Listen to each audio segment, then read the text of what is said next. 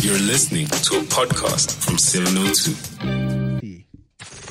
702. Technology and Society with Aki Anastasio. Hello, Aki. Hello, you CBS. How are you, my dear friend? I'm perplexed. Why are you so perplexed? By the lead story in EWN. Not by them choosing the story, but by the content. I mean, am I being unkind, Aki? Under what bloody rock has the president of your country been living to write an entire newsletter in the middle of 2020 saying, I'm shocked by the spate of femicide?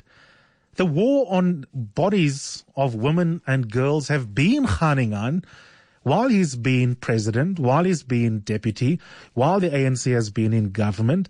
Rape culture, rape itself have been a problem in this country forever and a day. Why is he shocked? He seems to be shocked by things that are part of the banal reality instead of actually showing leadership. But maybe it's just me. Yeah, no, it's not just you. It's incredibly disappointing, to be honest, that we keep having the same conversation and there's no decisive action that is being taken in this country. Yeah, there's that, but there's also this thing of performing that you being shocked as a kind of political leadership. You know what I mean? I can forgive him that is difficult maybe to get a handle on it. I'm not sure whether it is. But this idea that you must get political brownie points and that you hope that EWN, News 24, SAFM, whoever else, ENCA will run with the lead story. The president of the country expresses shock and dismay. Like, being shocked is not a thing. No, completely. Especially when it's something that is in our faces every single day. Absolutely. Next thing, he's going to be shocked by inequality. Then he's going to be shocked by poverty. Then he's going to be shocked by the pit routines. You know what I mean? Instead of getting on with the business of government. Yeah. Politicians, anyway, one thing that does not shock me is the excellence of Aki. And he always has a couple of fascinating techno-biter stories. Which one of the three shall we start with? Well, I'll tell you what. Let's start off with Sony and the PS5, which stands for PlayStation 5. Yes. Well, no. This is for adults like myself. You know, middle-aged men that I was playing on my PS4 over the weekend, and I was playing all sorts of games because it's just such a great entertainment medium, and I love the fact that it's an escape for me, and I love the fact that the games are engaging, and I love I know I've been a PlayStation fan since the PlayStation 1, and I remember playing it with my daughter when she was a young girl. So.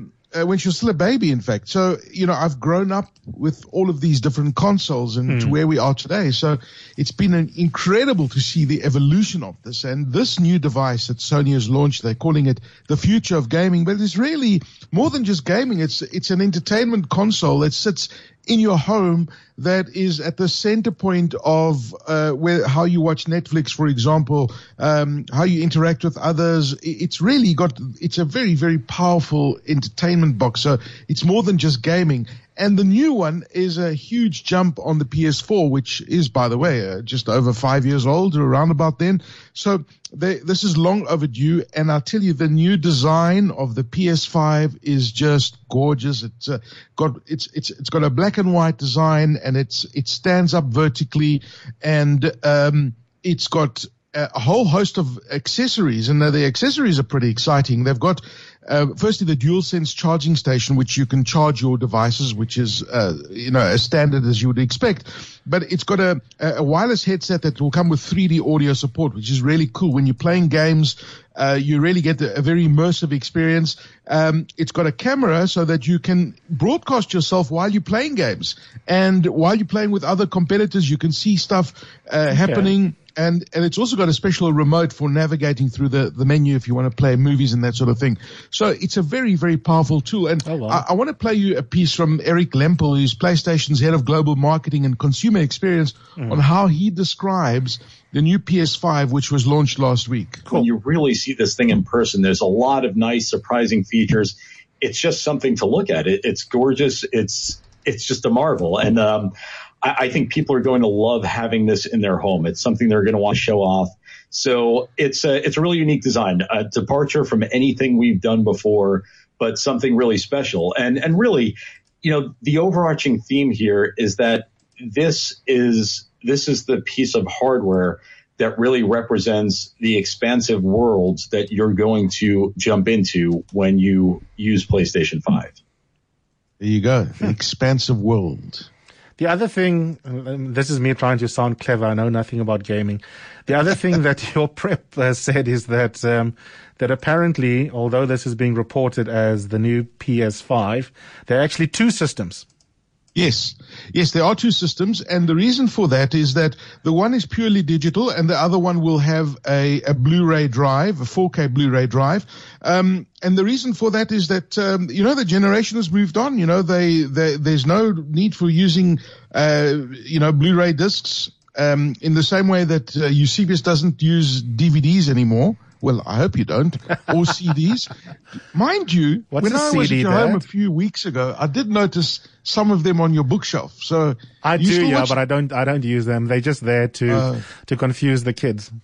Oh, is that what it is? Okay, fair enough. So this is just purely for those people who just want digital, who don't keep any of those discs.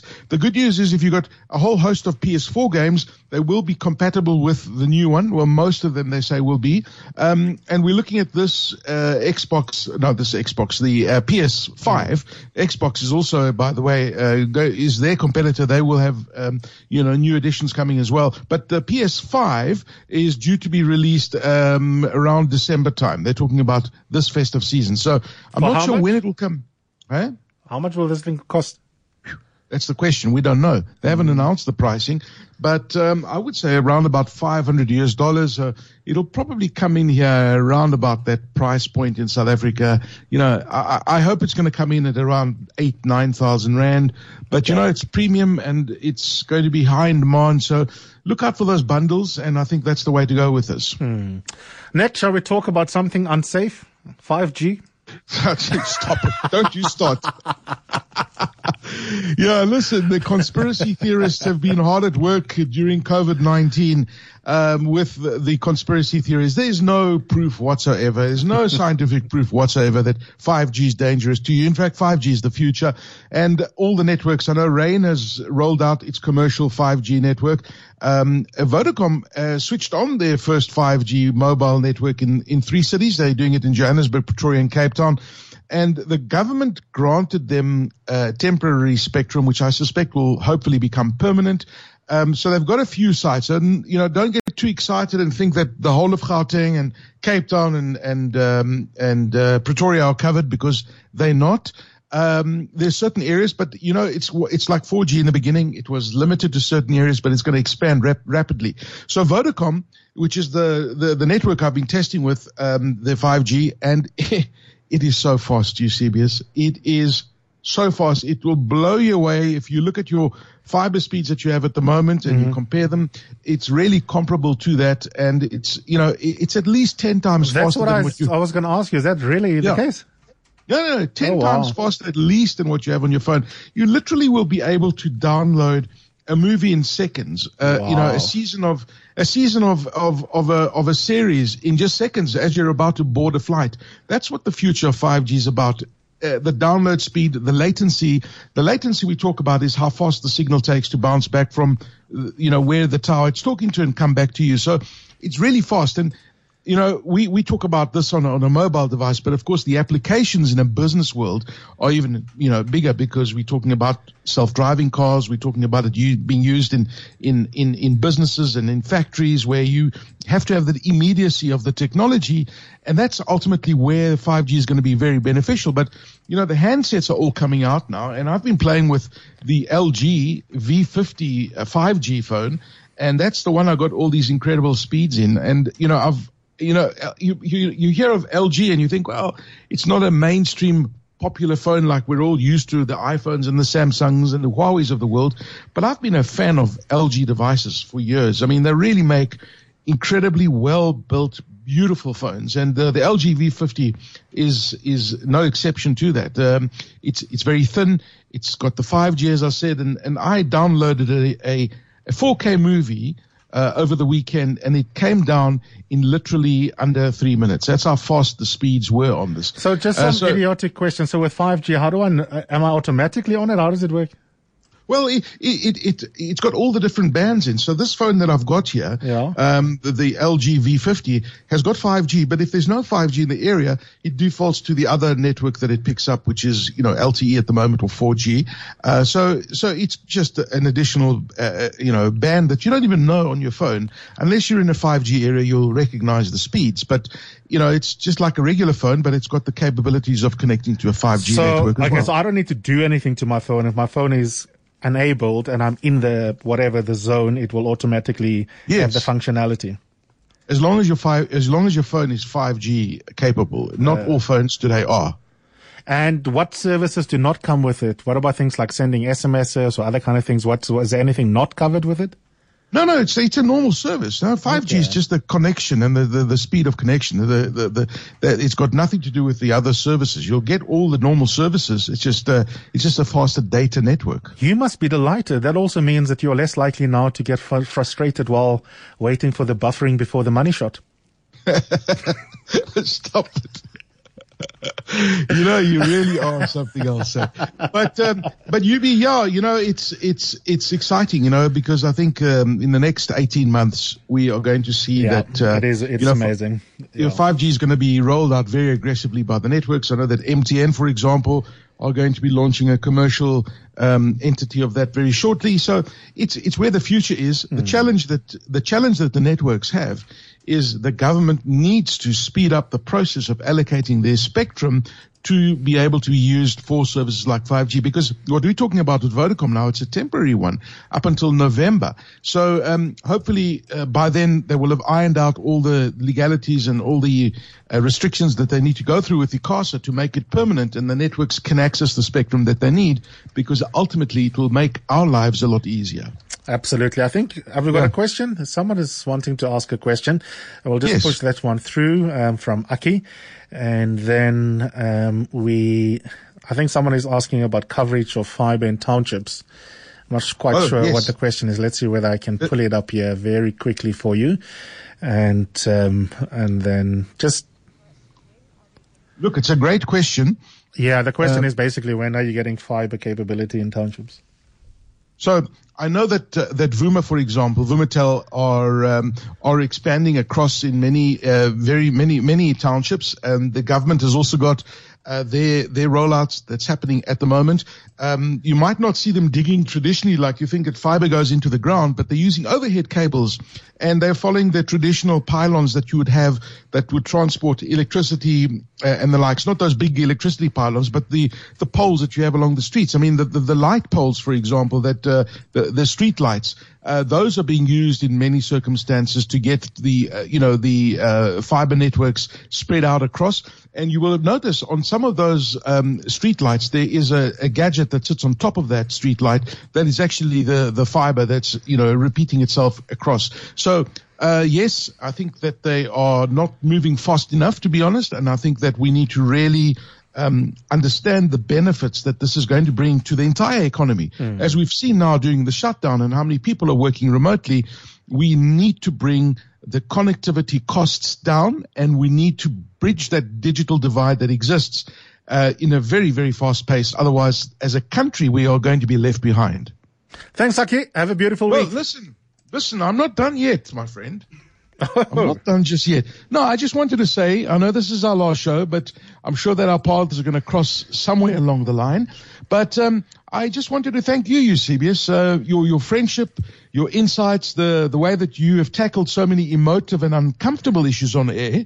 I mean, you've really been one of those people that you've encouraged people to look at themselves in the mirror, as uncomfortable as that might be, and to challenge ourselves on a broad range of issues that you raise on your show. And I think that, the vulnerabilities and that you bring and helping us acknowledge our own vulnerabilities and insecurities is the only way we will make progress in this country. And for this, I think that you have done such an incredible job on this platform. And I can honestly say that myself, and I speak on behalf of many South Africans and listeners, that we are better South Africans for that. And it's not acknowledging that, it's all over, because boy, oh boy, we've got a huge road ahead of us. But I want to thank you for that. Thank you for your friendship and for being such an incredible broadcaster. And I'm looking forward to working with Clement Manyetela, who's going to bring his own personality to the show. unpacking and basically dissecting the news that he does so well in his current role. So it's going to be great working with him. But wishing you well wherever you go. It's not a goodbye, as I said earlier, but I'm sure our paths are going to cross again. And can I tell people, is it still embargoed? Is there any truth in the rumor that you're going to be joining Radio Oranje? I shall reveal in good time, but you've become such a good friend of mine over the years that part of the reason why I was seamlessly segueing out of that into family matters with Hayden standing by is because I speak to you all the time, so you're more than just a colleague, you're a friend, and I know we're going to be chatting this afternoon the whole week as we do every single week. But just on the professional front, thank you, Aki. You are an excellent technology journalist. I have particularly enjoyed our shows in the last couple of months. Some of the work you've done in terms of authoritarian creep and what the implications are for the way in which we conceptualize of society going forward, I think have been some of the best technology journalism that I've heard in this country.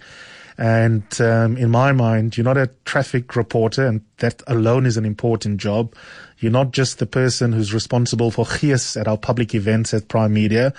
You are incredibly versatile, and I have loved both your energy on air, our rapport, and the quality technology journalism that you are responsible for. And that's quite apart from also your excellence, which I know corporate clients enjoy as a brilliant and one of the best MCs in the country as well. So thank you also. We'll chat again. Thank you. Thank you, Yubi. Have a good one. And good luck in your whatever you tackle in the future. Take care, my friend.